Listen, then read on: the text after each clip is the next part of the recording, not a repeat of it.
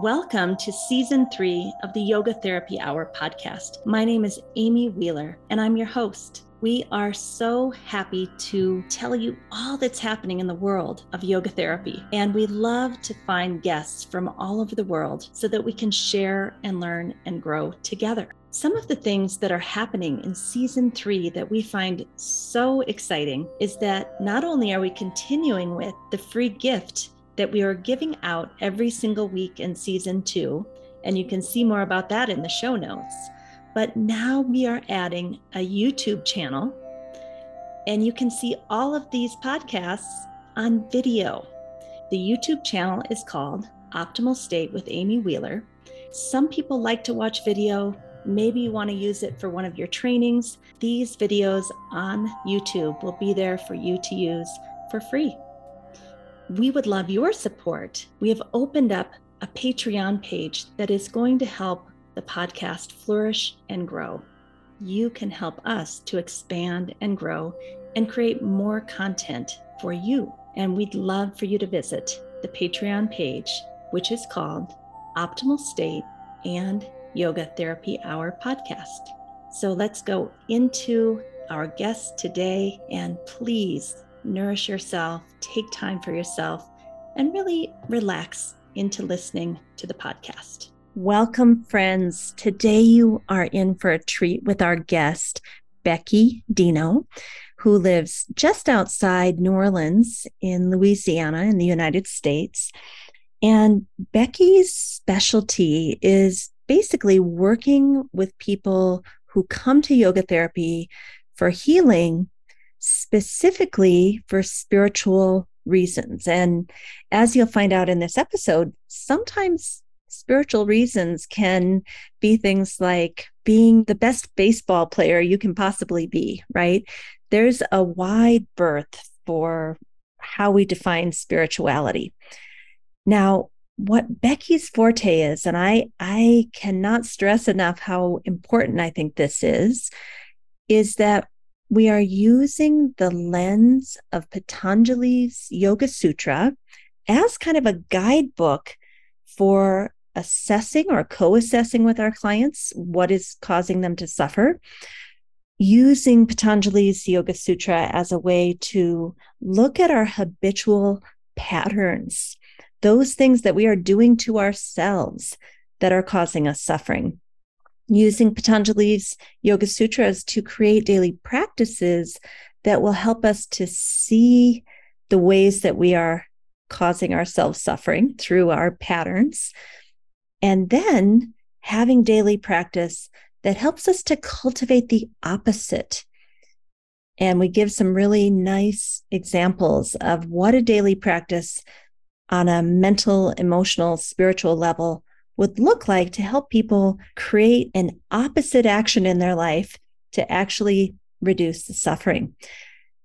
There are so many yoga therapy programs that either very, very lightly go over the Patanjali Yoga Sutra text, or not at all, or maybe it's very disconnected. Like we have the philosophy, but then our practice has nothing to do with that philosophy of yoga.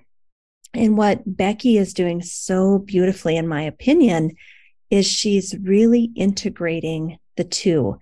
What's happening in our daily life as well as our daily yoga practice? And is that informed by Patanjali's Yoga Sutra and other texts like the Bhagavad Gita? That these ancient philosophical texts are a guide for living.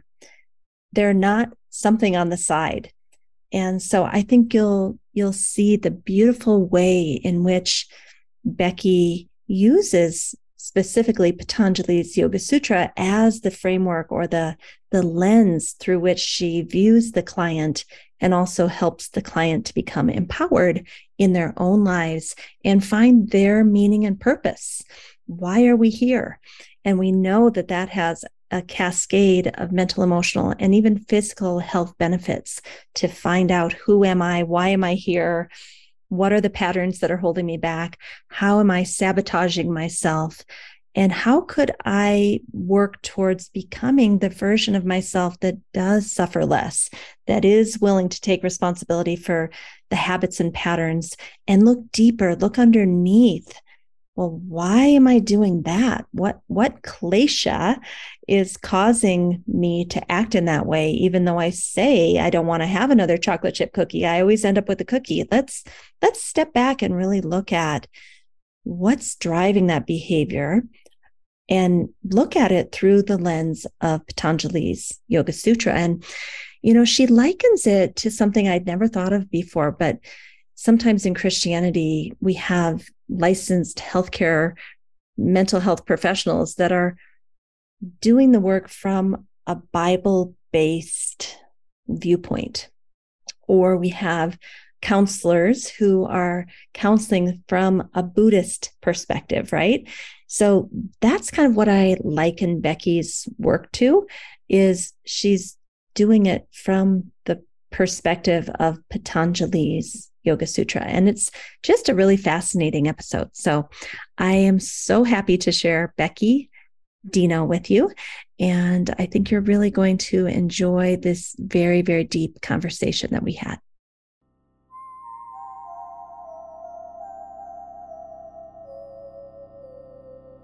I am so grateful to you, Becky Dino, for joining us today to talk about a topic that we haven't discussed before. How are you doing today? I'm doing great today. So nice to be with you. Certainly appreciate your having me on. I love the podcast. So I'm really grateful to be here. Yeah, Becky and I have this thing where when we find other podcasts that we love, we send them back and forth to each other. I think we're both kind of podcast freaks. So Becky, tell us where you are in the world. I always like people to kind of be able to land with where each guest is. Yeah, so I live, born and raised in Mandeville, Louisiana, which is right outside of New Orleans, right across the lake. And it's a small community.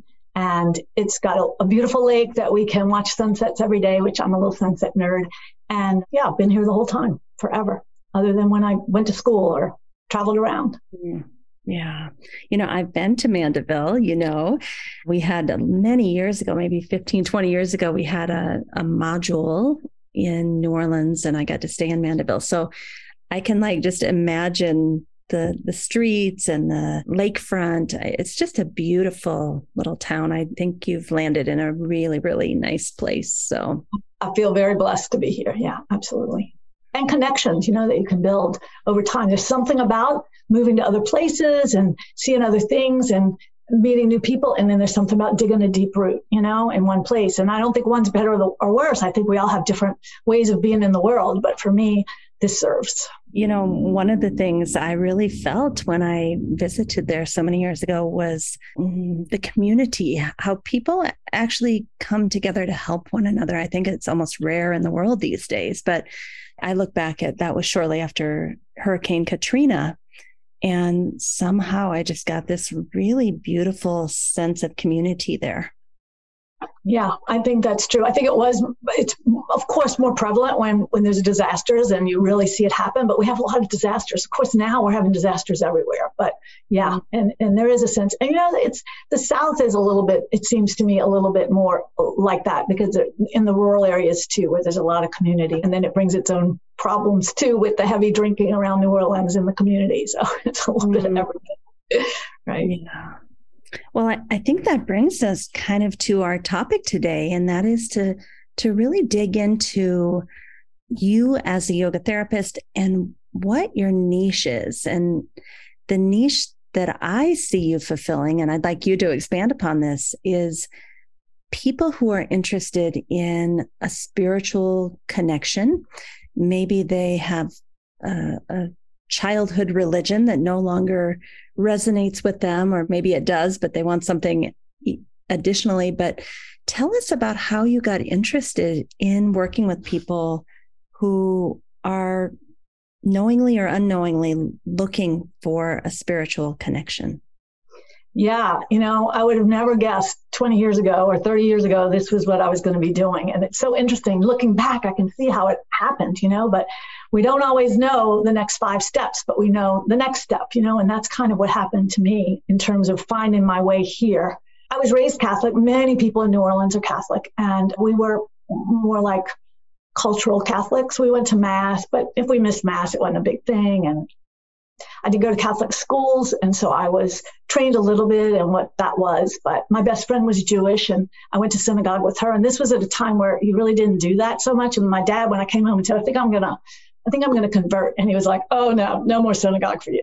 So it was like, in that time. And now it's just so different, which is so beautiful, because for me, the beauty is that it's all the same. Like the traditions that I've studied in and loved, there's so much there. It's like Huxley's perennial philosophy idea. If we can just do that work, it can happen. So for me, I started out, I'd say in my 20s, I was a commercial real estate appraiser, very different path, so I was running 2 paths at the same time. One was my vocation, and I loved it, and I still appreciate what it brought into my life. And then there was this avocation, which was I love to study things like astrology and Jungian psychology, Sufism and mystical Christianity and Kabbalah, and then just see what's resonating and the same. And so when I got to yoga, I was like, this just really put the whole piece together for me in a way that I was able to even deepen what I knew in some of those other traditions, which I just thought has been so beautiful. So that's kind of been the path for me. So let's take a small detour before we come back to your path, because what you've just said is so interesting. This perennial philosophy, kind of like all paths lead to the mountaintop. And I think there's kind of a discrepancy in the yoga and yoga therapy world. Is yoga Hinduism? Do we have to ascribe to the gods and goddesses and go into that religion? Or can we do what TKV Desikachar suggested and meet the student where they are? If they're Catholic, you can still do mantra, you can still use all the tools in the toolbox as it applies to that student. So tell us a little bit about that. Yeah, the whole idea is to meet them where they are, because I learned so much for my students too. So to see where's their numinous experiences coming from in life, it's not always even about a religion. Or I do think that, for the Vedantic scholars in yoga, they were able to use the tools of yoga to help deepen their spiritual path. I think that's beautiful. And I think, Catholics can do the same. But I also think that there's a lot of people who are not what you would call religious, because for me, they're quite different, but who are just looking to live their best life, looking to mine the beauty that's in this world, which I see in synchronicities or in maybe things that come to them through dreams, to follow this path and to see what's going on. And it's different for everybody, right? And that's kind of the beauty of yoga, is that it allows it to be whatever it is for you, and then gives you these amazing tools on how to do that. Yeah, there's so many things that you just said that I'd love to unpack. So I'll start with this idea of spirituality versus religion, because I think so many people that land in yoga don't want the dogma of religion, but they want something to hold them. They want a philosophical structure that they can kind of lean into to feel support in their lives. So what's the difference for you between spirituality and religion? Yeah, religion for me usually has an institution with it. There's some dogma with it. And for a lot of people, that's a great structure for them to follow their path. And they need that way to do it. And they're wired for that. And I think it's beautiful and fabulous, because they're going to get to where they need to get in the best way, in the most efficient way for them. For some people, that dogma is problematic, and they have their own way, and they've maybe had numinous experiences outside of the dogma, or numinous experiences outside of what they've been taught, and they're searching in a different direction. And so for me, it's like, okay, what's happening here, and which direction do you need to go? And so many of the people that I do work with are Catholics who have decided that this religion's not working for me anymore, primarily because of the way that they treat women, and also because of the sexual scandals. And so, what we try and do, because they may still have a really close connection. Maybe Jesus is like their guru, and I believe that. I mean, Paramahansa Yogananda, when you read the way he looks at Jesus, of course, it's not the way I was taught first to 12th grade in school. So if I can not throw out the baby with the bathwater and let them hold on to the pieces that were beautiful for them, and then let them find their own path with that, man, it's just great work for me to be able to walk alongside of them as they do it. They're doing the work. They're finding their path. The path is opening up for them. I don't consider myself a spiritual teacher. I just consider myself very lucky to walk beside people as they discover this for themselves, right? What's my best place? And it changes. I have people that really, their religious path served them very well, and they would have never gotten to another place without it. And the opposite way, people who have had some experiences and then found a religious path that really set them in the direction they needed to go. So I totally trust the unfoldment. I totally trust how it unfolds. Each person's going to unfold the way they're to unfold. And that's what I love about the sutras, chapter 4, talking about how this property does unfold. And all we have to do is move the pieces that have to get out of the way so that it can fill in. I resonate with what you're saying so much as the daughter of a Christian minister who, since very early on, was very interested in Eastern philosophy as well as mystic Christianity. I remember when I went to the Krishnamacharya Yoga Mandiram, they basically said, the religion of your childhood is deep in your cells. And assuming you're not traumatized and that's not going to bring up a bunch of horrible things for you, it's actually really good to plant yourself in that religion of your childhood, even as you do yoga therapy, because it's so deep in there. There's something like almost a blueprint. And I was like, oh, that sounds interesting. No, thank you. And then many years later, I hadn't been going to Christian church for several decades, but I walked into a Christian church. I think it was Easter Sunday. And I heard the organ and I heard the songs of my childhood and I bust into tears. And I was like, oh, that's what they're talking about, right? That there's something deep inside of us. Now, my husband's Catholic. He's a recovering Catholic because he was traumatized by the nuns in school, but he would never want to do that. So I think those are two examples of what you're talking about. Exactly. Yeah. Such a beautiful stories and examples of how it works. And each person's going to be different. And, like I said, for some people, the Christianity that they're living is the Christianity that's working for them. For me, I much prefer the mystical Christianity, or even, Richard Rohr's kind of, not his earlier stuff, because even he'll say the ego was big, but where he's taken it with the universal Christ, because it's the same. It's exactly the same. And I love how Gandhi said that the Sermon on the Mount, if you only had two texts, it would be Bhagavad Gita and the Sermon on the Mount, So you have this crossover piece where people understand truth, and Jesus's words were truth. It's just which lens is going to kind of tell you the way. And so for me, my lens, I really love the way Paramahansa Yogananda explains Jesus as a yogi. And it all just makes so much sense and resonates with what we learn too, Yeah, that it might be a little offensive to Christians to think of Jesus as a deity, just like Krishna or Buddha, and that each of those deities has certain qualities that we can take into our heart. That's something I want to talk about is this 3rd and 4th chapter of the Yoga Sutra of Patanjali, and the way that Patanjali helps us learn to meditate. It's very specific to yoga. It's not like we do asana and then, we'll go over and do some Zen Buddhist meditation or some Vipassana. Patanjali has an actual format to meditation. So can you talk about that, about what is Patanjali's Raja Yoga and meditation, and how does that work? Yeah, I love the 3rd and 4th chapters of the Yoga Sutra.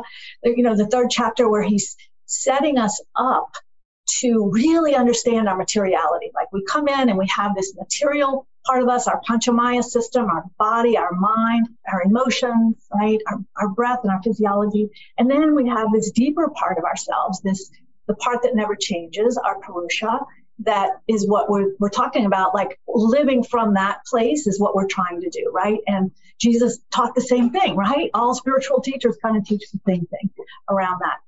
And so in the 3rd chapter, he's trying to get us to really understand, at least this is my take on it, really get to understand this material part of ourselves. So he will say, put your mind here, and he's using the word samyama. So it's even more than just put your mind here. But, I'm not capable of some of the things that go on in the 3rd chapter. But the idea is put whatever I have capability in my mind, put it here so that you understand this. And the interesting thing is he takes you through the human system one time and he's using more gross parts of our body. Like he'll say, put your attention on your throat, right?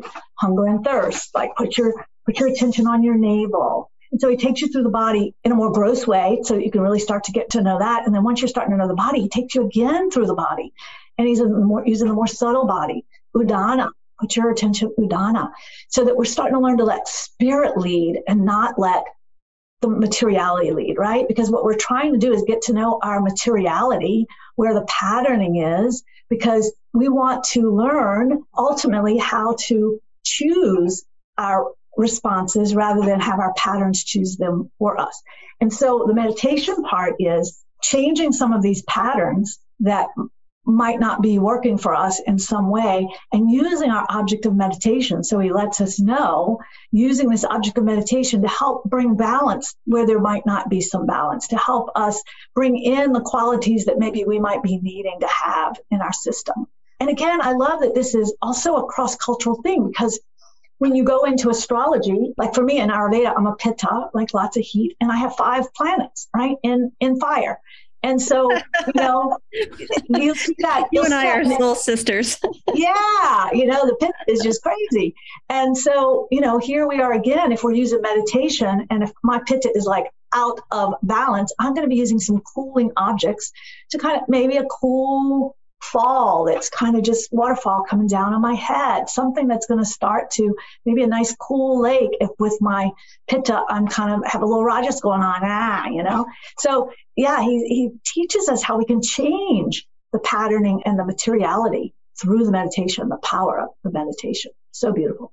And I think this is where yoga therapy, the essence of transforming ourselves at the layer of Vijnanamaya, of personality, communication, perception, letting Purusha start, or as you're saying, spirit, start to allow us to kind of flow through instead of our patterning. And I don't think we realize how much the news and the things we put into our minds are actually creating patterning. I have an addiction to social justice on TikTok, which you might say that's a great thing. I'm staying informed. I'm following creators that are teaching me about all sorts of things I need to know about. But when I go to bed at night, my brain flips through TikTok.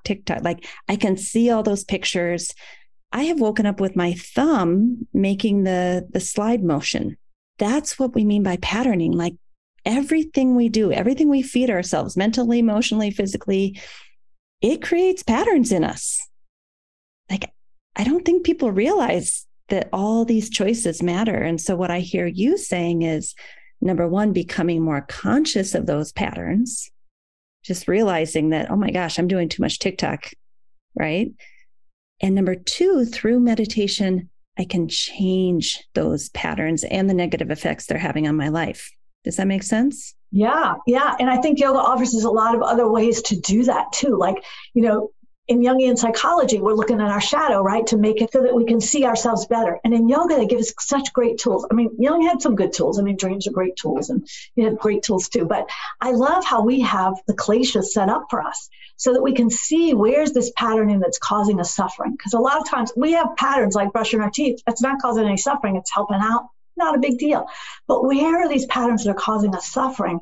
And we can always trace them back to, what am I scared of? So you can look at TikTok, like, is it about my identity? Is it about my attachment to knowing certain things? Is it about, it always fits into one of those places where then we can backtrack and see where the pattern is. And we can also kind of see how we might have even gotten that pattern, right? Another thing I love about chapter 3 is 318, where he gives us the basis for Western psychology, where he tells us, put your mind on your patterns and you will know your past, right? You will know your past. And so that is, every mental health provider is taught that in a different kind of way. But in yoga, after we're taught, we have the other places. We can go to the Kriya Yoga.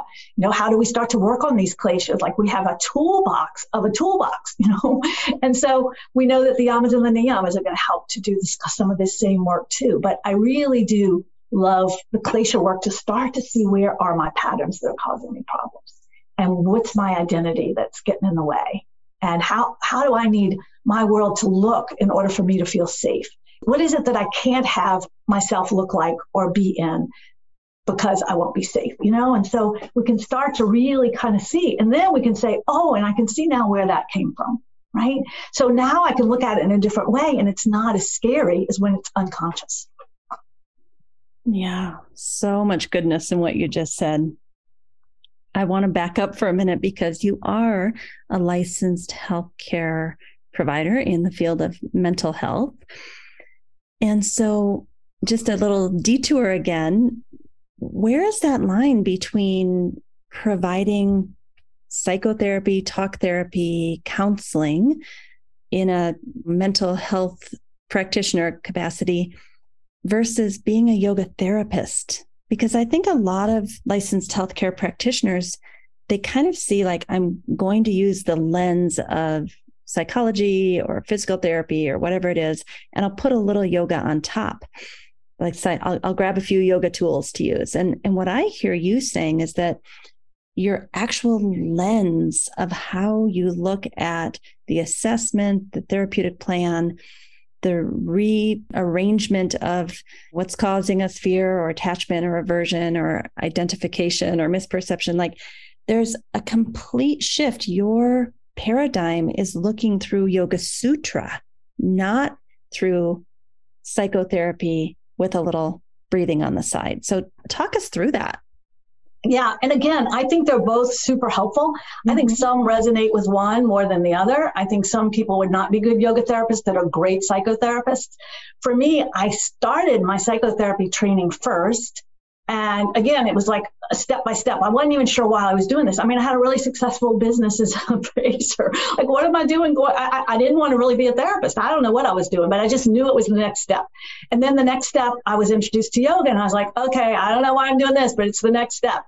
And so, it just kind of happened. And then for me, the tools of yoga work better, probably because of my lens having a little something to do with that, and probably because of the tools themselves. But for me, a lot of times if people aren't willing to do yoga, I'll refer them out to a psychotherapist, because I just really think that using the tools of yoga, especially with someone that they resonate with. So for someone who doesn't want to do yoga, then I think psychotherapy is great. And in the hands of a good psychotherapist, 100%, I think they're both super helpful ways. And I think that they're designed sometimes for different people in different lenses. And you just want to get a match on what's going to help somebody else move forward in the way that they need to go. And with regard to spiritual work, we have a lot here. I don't know if this is around the country, but we have a lot of Christian counselors here that work really from the Bible. I mean, the Bible is like I've never taken a class in it or I don't know much about it, but that's my take, So it's just a really different way of looking at it. And I think they both have some good tools that we can use. And I think as yoga therapists, we really appreciate some of the tools around, at least for me, I appreciate the schooling I got around being one-on-one with people and dealing with people and connecting with people. That was super helpful training, over several years to do that. And then got into the yoga therapy training.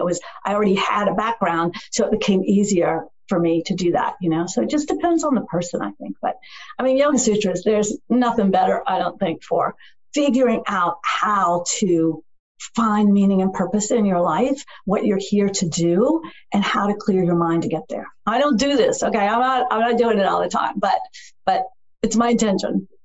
Well, let's give a practical example, because I think for people who are not as well versed in the Yoga Sutra, it sounds a little ambiguous, right? So let's go back to this example of, I have a need to educate myself on social justice matters. Therefore, I'm spending too much time on TikTok with social justice creators. And that's causing me to be agitated. It's causing me to have some rage. It's causing me to be snappy with my husband. It's causing me to not get as good a sleep because I'm doing it before I go to bed at night, right? So we can see that although the intentions are good, those patterns are bringing me out of balance.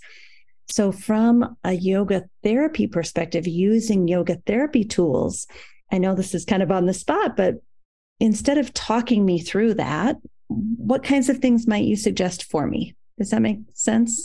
Yeah. So, I would probably want to know some things that bring the opposite of the Rajasic part that's going on for you. Like, what are some places where you're feeling peace? And I might explore a little bit about what you feel like when you are on TikTok, or right before you get on TikTok. What are you thinking before you get on TikTok? I would explore a little bit of that too, to kind of see what the motivation is.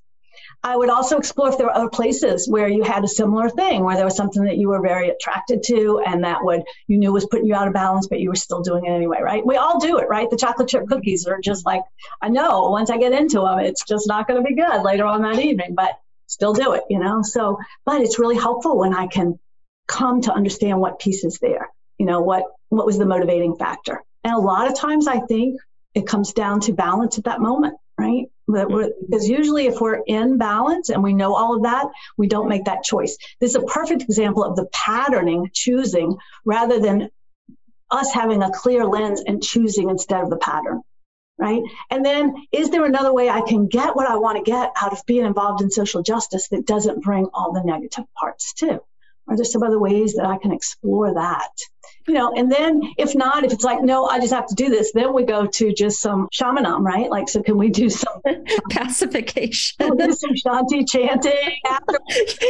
You can go on TikTok, but you must chant Shanti 12 times after you look at it. We have a lot of ways to address it, because a lot of times I'll give a suggestion. Someone's like, I'm not doing that. Okay. That's okay. It's all right. And we'll see. And then later on, they might start to do that. But first, go, nope, not going that route. Nope, TikTok every day, 11 o'clock. I'm on TikTok every day, 11 o'clock. Okay, let's work around it. So I'm also thinking one of the beauties of yoga therapy, I think, is that you will help me or your client design a daily yoga practice for me to go inward and connect deeply, to look at my attachments and my aversions and my fears. So I'm not talking about them with my prefrontal cortex. I'm actually experiencing on a daily basis what it feels like to be balanced and feel good and spacious and expansive. And then when I compare that to, how do I feel after those chocolate chip cookies or that TikTok session? I think when you do that back and forth, balance, out of balance, balance, there comes a point if you do that every day, you just get sick of yourself. And then I feel more ready to look at my kleshas like, well, what am I doing here? What am I attached to? What identity am I trying to form here? There's this kind of inner organic feeling that comes up to want to understand why I continue to eat the cookies, even though I have this other part of me that feels like, no, I don't really want that. I want to feel good in my body. What do you think of that kind of allowing the time to go back and forth and feel the out of balance? And now I'm in balance and out, what do you think? Yeah, you're singing my song here in two ways. One is starting with what you first were talking about in terms of the practice. I think the practice is so important, the daily practice for people to feel better, and I will really work hard with that. Even if I give them a 10-minute practice and it's too long, I'll back it up to 5. I want them to do something consistent every single day, just a little bit, and then so often they'll come back and say, can you add to it? This is feeling really good. So there's that piece to it. And then there's the other piece around this patterning. It comes back to that patterning piece that's just always there. How are we going to be conscious of the patterns that are going on for us, and how are we going to address those? And I think there's just so many ways. One way with regard to this balance, one of the tools that I love to use, and you've probably even heard me say this because I just think it's such a great tool, but if we're finding ourselves not liking our spouse maybe, or a friend or somebody, that I write that down, and then when I'm in a different mood, when I'm balanced, I'm like, oh, they're great. I love them. And then I can go back and read. It's diagnostic almost that when I'm mad at this person that I love 99% of the time, it's diagnostic that I'm out of balance, and we can say the same thing about so many things to really get that perspective. And it's helpful for me when I'm out of balance to go read when I'm in balance and say, wow, look at that lens, how differently it can be. And you can do a little bit of pranayama and change the lens.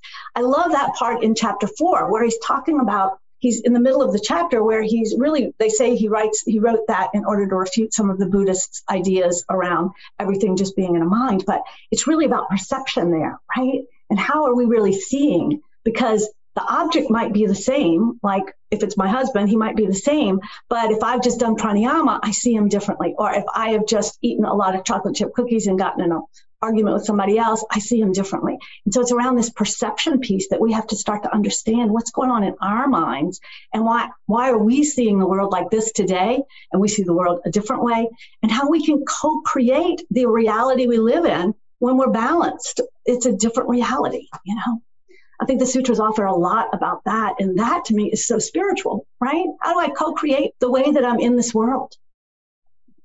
I am loving everything you're saying, that the objects in our life, whether it's our job or our spouse, they don't change. We change. And noticing how I'm changing hour by hour, that's the work of yoga. And it's not to shame myself, or it's not to take responsibility. Like if you're in a relationship with a narcissist, it doesn't mean, oh, put up with that and work on yourself. I don't think that's what Patanjali is saying. Clarity means you might need to get out of that relationship. But in general, I think a lot of people don't realize how much their prakriti is shifting from day to day, causing them to see things in a particular way. Right? Yeah, totally. And we know those gunas shift constantly, you know, and he tells us that too, right? How often they change. And so part of that chapter 3 work is getting to know our own gunas and how they shift.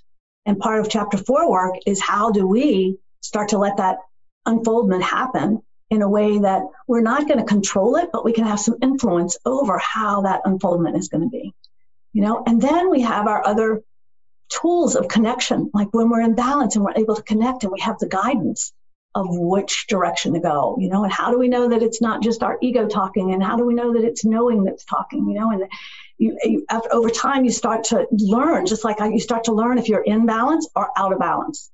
What am I hearing? And the out of balance voice is the one that says, go get those chocolate chip cookies. Go get those chocolate chip cookies. And it wins sometimes, you know. It often wins. Yeah. You know, it's so funny that you should say this because, you know, we have this new Optimal State app on the iPhone store as well as Android store.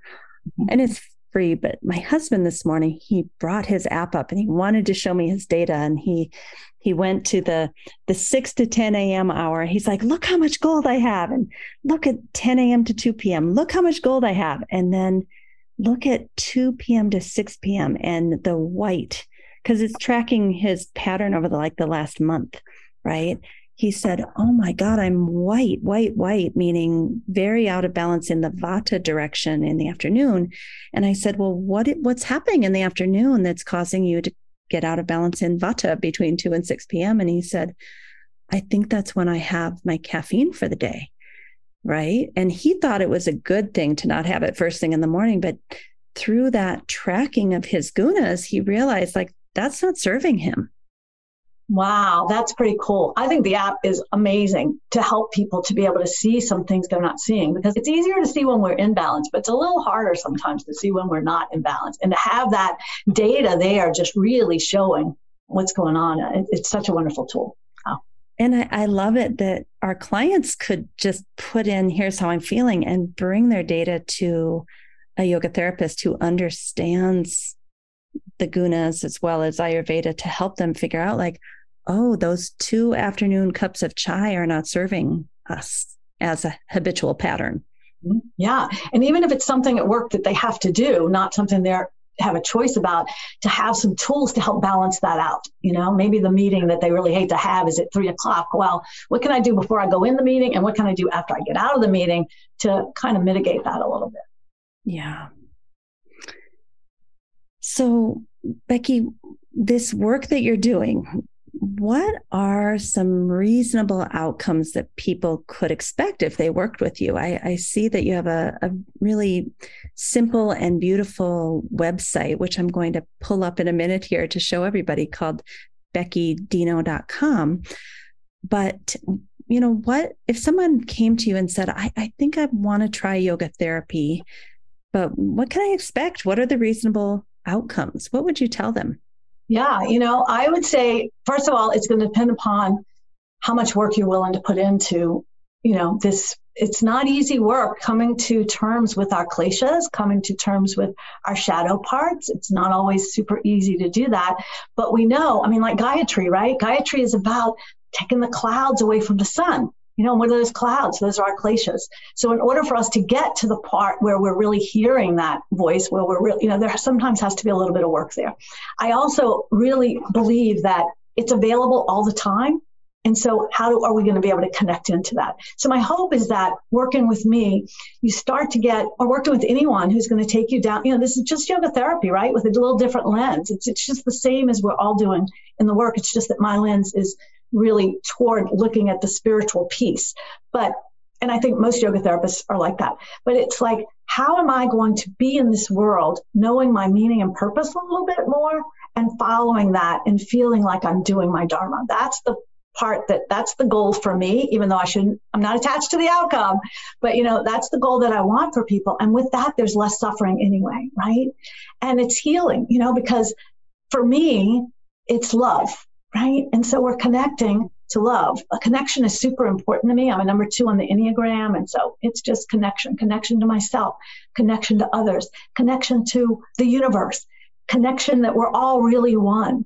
Right? We really are all one. That's the real reality, but we live in this duality, right? And so when we can kind of hopefully see that piece, that both realities are real, and how do I live in the place where I know we're all one and I'm connected to that, whatever that is for somebody. That's my hope, So what I find fascinating is that some people go to a Buddhist counselor, like you said, some get Christian counseling. And what I'm hearing you describe is very much like that, right?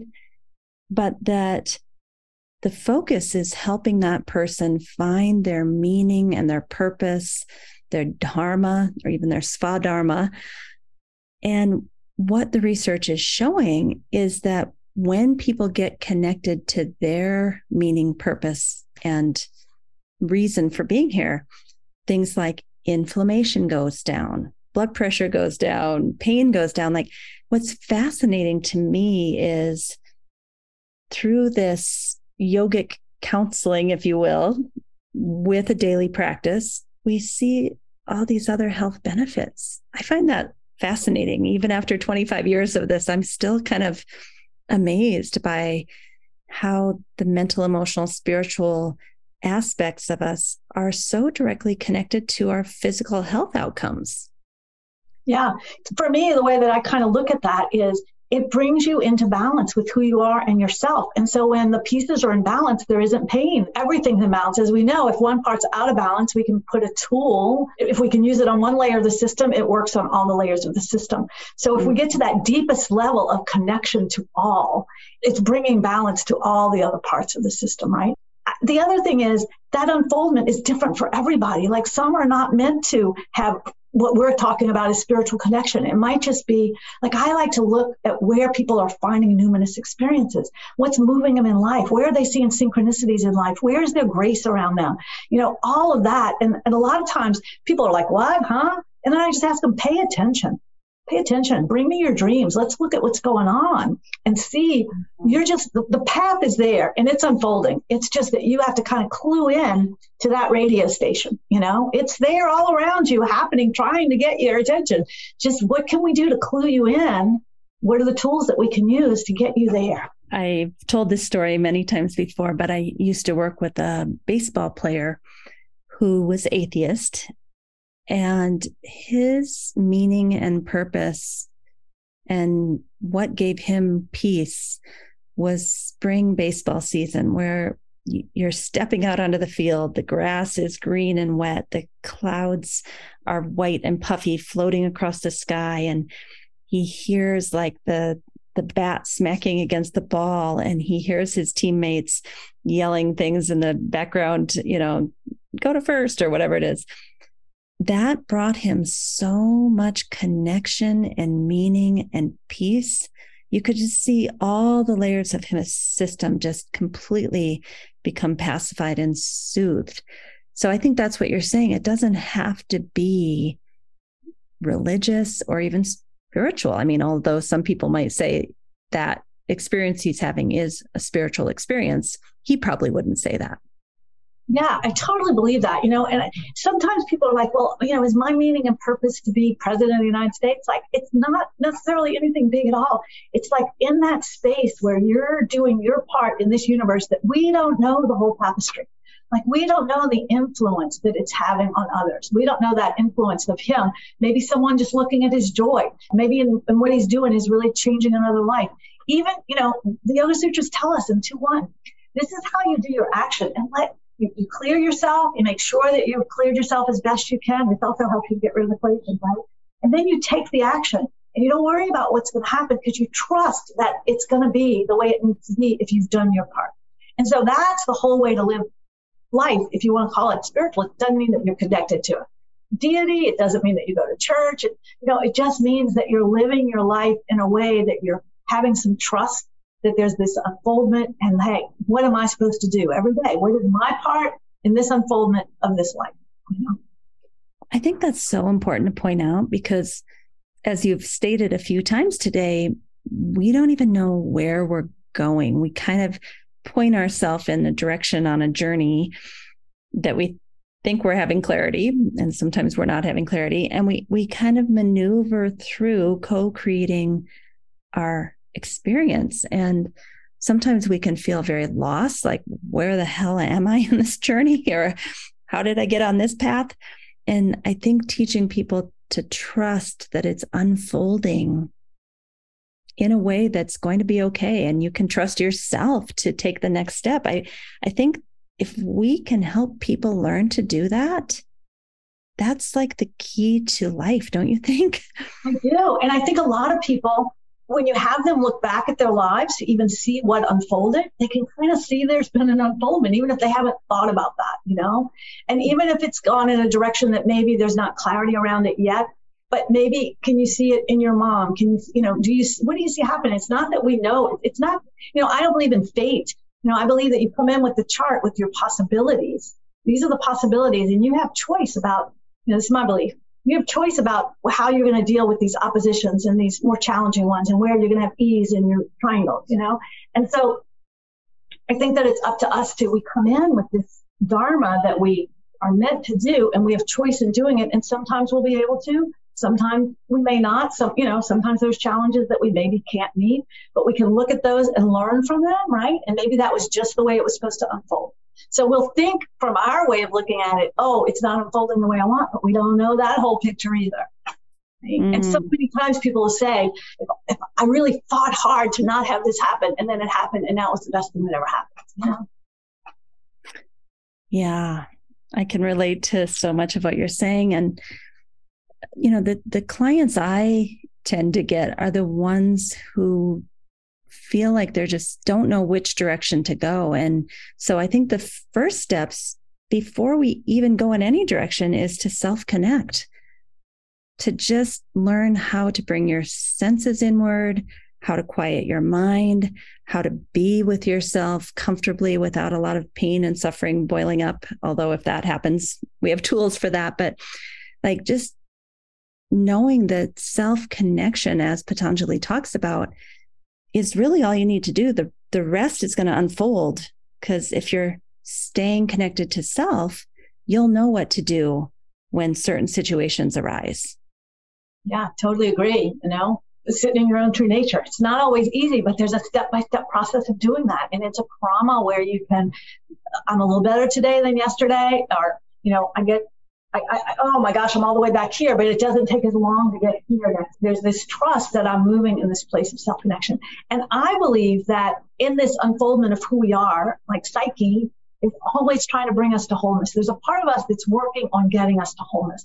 So if we can just be aware of that piece and knowing that, just trusting that there is a part that's trying to get us there. And if we can do our part to help it, and just be aware of where we're sabotaging too. I mean, I often have people who might be sabotaging in some way, and then just come into awareness around that. I do use a lot of dream incubation. I love that Patanjali tells us the same thing in that section of the sutras where he's given us the tools on how to calm the mind, right?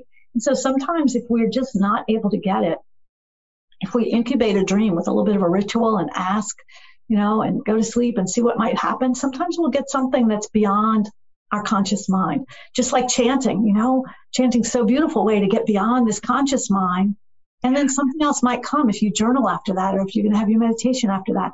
We just have these different ways that we can kind of trick the mind when it's like saying, oh, I'm not getting it, and this isn't working, and I'm not unfolding, and whatever.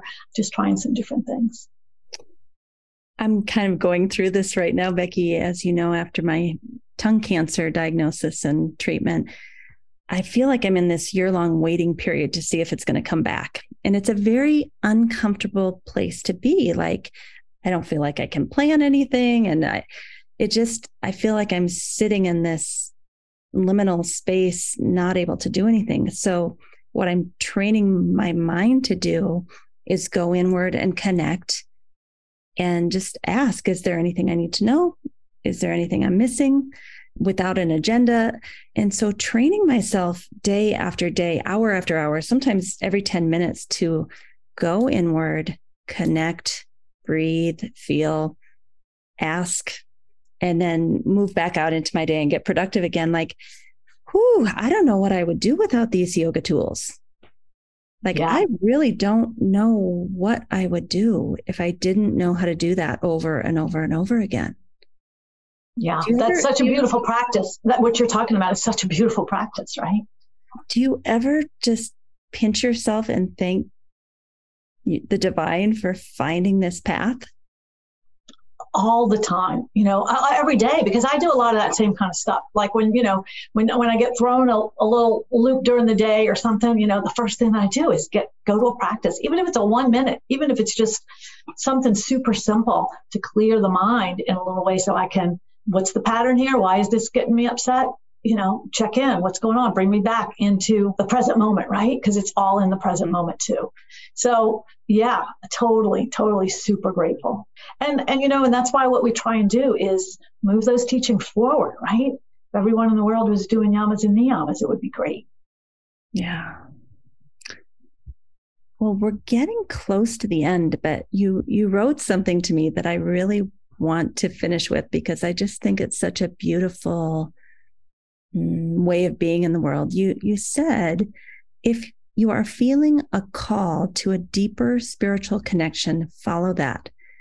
And then you said, I love the saying, yearning is the prayer. I think so many times when we're yearning or longing, it has a tenderness and a rawness, and it kind of hurts a little bit for some people. I wouldn't think of that as a prayer. I would think of that as something's missing that I have to fill my hungry ghost, But what do you mean by that? Yearning is prayer. Yeah. So, the idea here is this: if your belief system is in the divine, if that's what you believe, that, and in so many traditions, and I believe this too, the divine wants us as close to and being a part of it as we want. And so that's the prayer, like, here I am, open and ready to be a part, to hear what's my dharma. The yearning to be connected to the divine is the prayer, right? Heard by the divine as prayer, because here I am, your will, not mine. And I know that my will is just because of my patterning in my Panchamaya. The will of the universe is the will that is for everyone, because we're all one. So that's the piece, so that's my prayer, is that I can hear the call of the one and follow that. And so it's my yearning.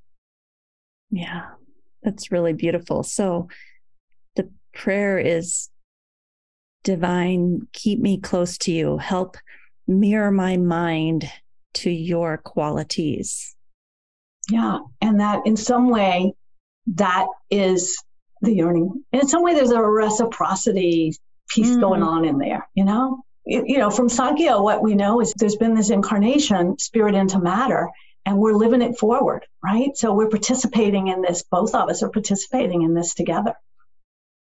Yeah. It's just a mystery. Like there's kind of this format, and Patanjali lays out this guidebook for daily living, if you will. And here's the 8-limb path. Here's Kriya Yoga. Here's yamas and niyamas. We have all this structure, but then within that, we are expected to participate in our own lives. There's an equal balance of surrender to the unknown and to all the things that could happen. And then there's, as you say, it's our job to yearn and be open to that co-creation of our own lives. Yeah. And take action, right? I mean, we know that from the Bhagavad Gita, and we know that from Kriya Yoga 2.1. Like, we're here to take action of our Dharma, right? But to just try and be as clear as we can about what that might be, and to have it, for me, have it be resonant with what's the intention for all, right? I mean, I fall short of that a lot. My patterning gets in the way, but that's the intention. I keep hearing in my lessons with the Krishnamacharya, Yogamandaram, and Nritya that the paradigm that yoga and Patanjali's Yoga Sutra was set in is that we are part of something larger than ourselves. We are part of a community. We are part of a spiritual tradition. We're not just doing this as a self-improvement exercise to make me feel better, but that oneness was assumed. They didn't talk about it in Patanjali's Yoga Sutra because it was just so obvious and assumed that that's where we're headed. Would you agree with that? Yeah. And what I love about the sutras is that they're layered, right? Because I think they are here to make us feel better. And I think there's this other piece. And I think that's the same thing with chapter 3, right? So if these cities, for some people, they're not real. They're metaphorical. But for others, it's the capacity that the mind will have when the mind gets outside of its pattern space, right? So again, layered in a different way. And I do think that Patanjali, of course, we use he and we use Patanjali, and we don't know if it was several people together, a community or a woman. We don't really know, but that Patanjali really just saw so much of the whole piece, like the individual. Like, you can do the Yoga Sutras and you don't have to believe anything. It's just a manual to help you live a better life. Mm-hmm. Or you can use it as a way, a text that's going to help me connect spiritually and be very connected to my Dharma, and maybe find out that I can do amazing things, whatever it might be, maybe become a yogi in some way. So yeah, it's all of it. So beautiful. I love that it's so expansive and yet so practical, and that you can practice Yoga Sutra with any other religion, or be an agnostic or be an atheist. Like, it's all okay. All okay. And it's got tools for all of that, just to help you do better in whatever way you feel like you're wanting to be in this life, or you're called to be. Yeah. Is there any last words of wisdom or anything that you feel we didn't get to that you really wanted to talk about today, or do you feel complete? I feel complete. I really appreciated being here and talking about what I love to talk about, right? Well, I think this is a great episode because, in my opinion, when I look around at all the different yoga therapy schools, I'm not sure all of them are as strong in Yoga Sutra as the way that you're explaining it today as an integral part of yoga therapy. I think sometimes we learn Indian philosophy, Bhagavad Gita, Hatha Yoga Pradipika, whatever. It's kind of on the side. Like, we're going to do all this interoceptive awareness and we're going to rattle off the 8 limbs of yoga, but the integration isn't there with the care plan and developing a daily practice and really using the Yoga Sutra as a paradigm through which to help this person suffer less. So you're really hitting something that's dear to my heart. I really feel like we're missing a big opportunity as yoga therapists. I mean, that is, yoga therapy comes from the Yoga Sutras. It's yoga. And it's something that the other professions don't have. And we do. It's what we bring to the table that's so unique. And yet I agree with you. In a lot of cases, it's not being used in that way.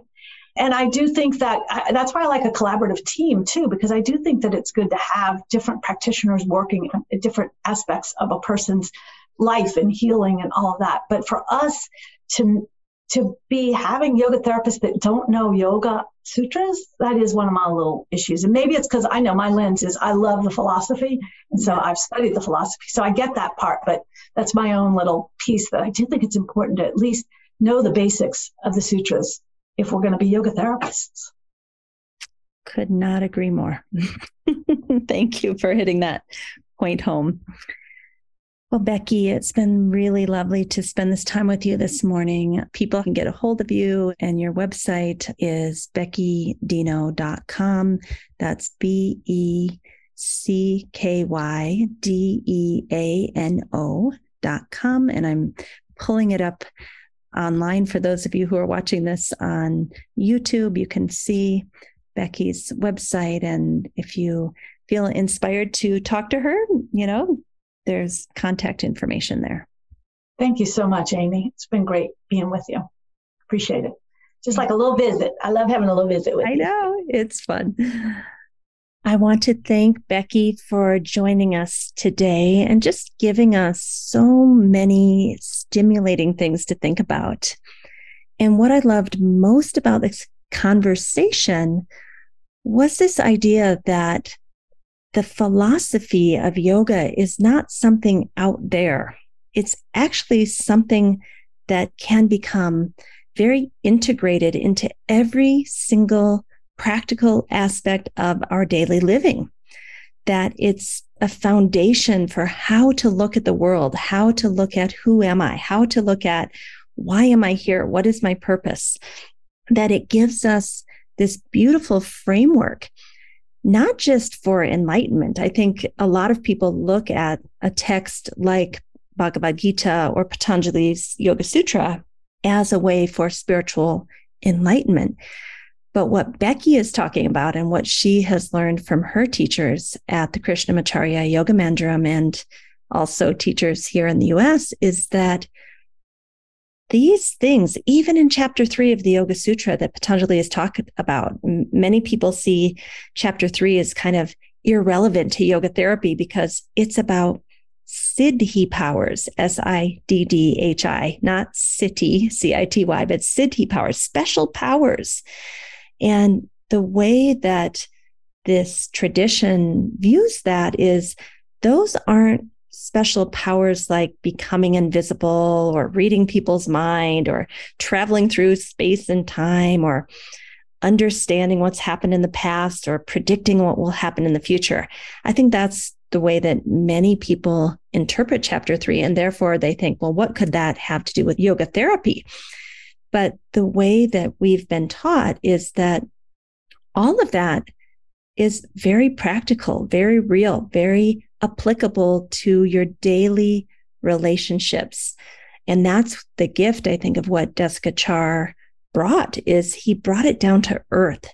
You're not trying to figure out how to do this special meditation practice to have telepathy so you can cheat the stock market or something. No.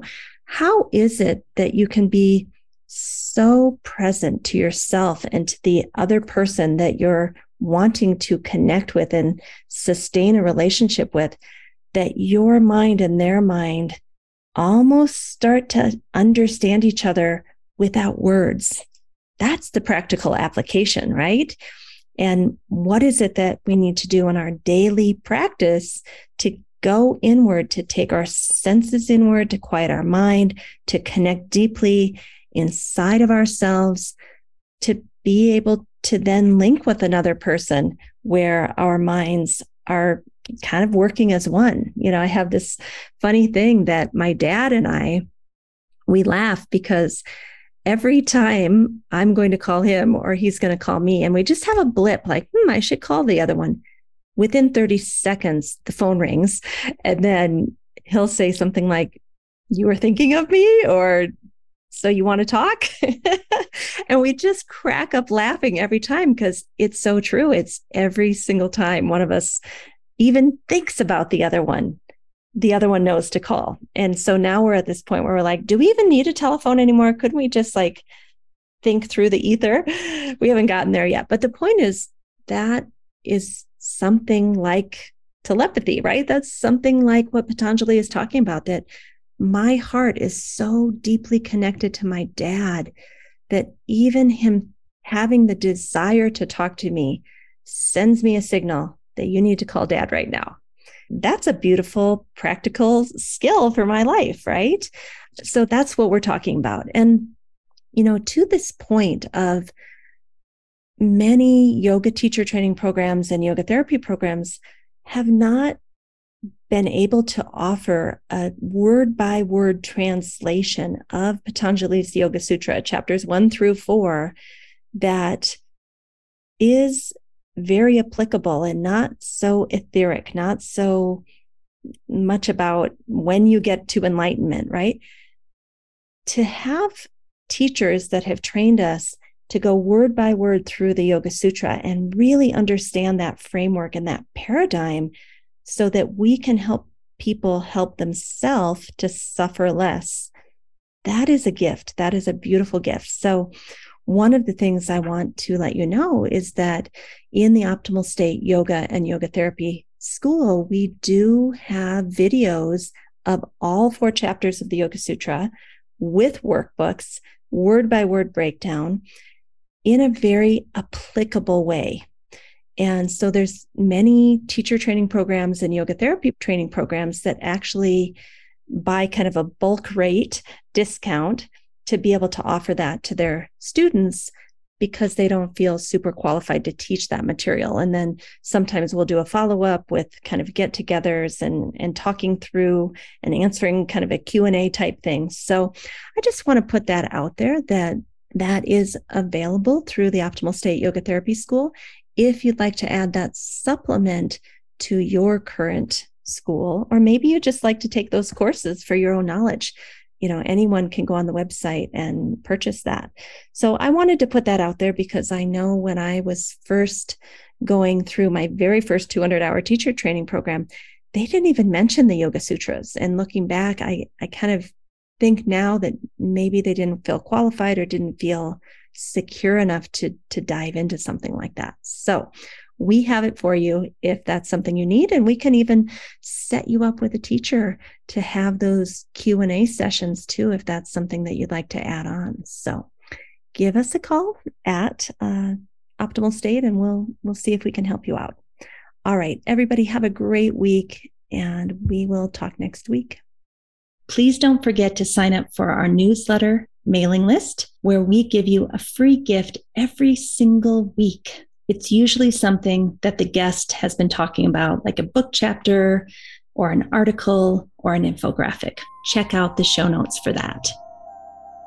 Thank you for listening today. Don't forget, we have a new YouTube channel called Optimal State with Amy Wheeler. We also have a new Patreon page where you can support us to bring you the most excellent content, and that is Optimal State and the Yoga Therapy Hour Patreon page. Also, you could write us a review on most major platforms that host podcasts. Give us 5 stars if you appreciate the show and tell us what you love so that we can do more of that. Finally, we support several nonprofit organizations through this podcast. See the show notes to understand how you can help. If you'd like to be a guest or a sponsor for this program, contact us at the email welcome@theoptimalstate.com. welcome@theoptimalstate.com. And finally, a special thank you to our team here at Optimal State. We are truly a global family. George Mantuan, one of our executive producers. Adam Satchel, senior media producer and sound engineer from the Philippines. Krishna Panchal, a producer from Canada. Modupe Abdullahi, who does the show notes and is an editor for us from Nigeria. And Peter Morley, who wrote and produced the music for this show, who lives in Australia. Find more about Peter's work at www.zenmusic.biz. Thank you for listening. We'll see you next time.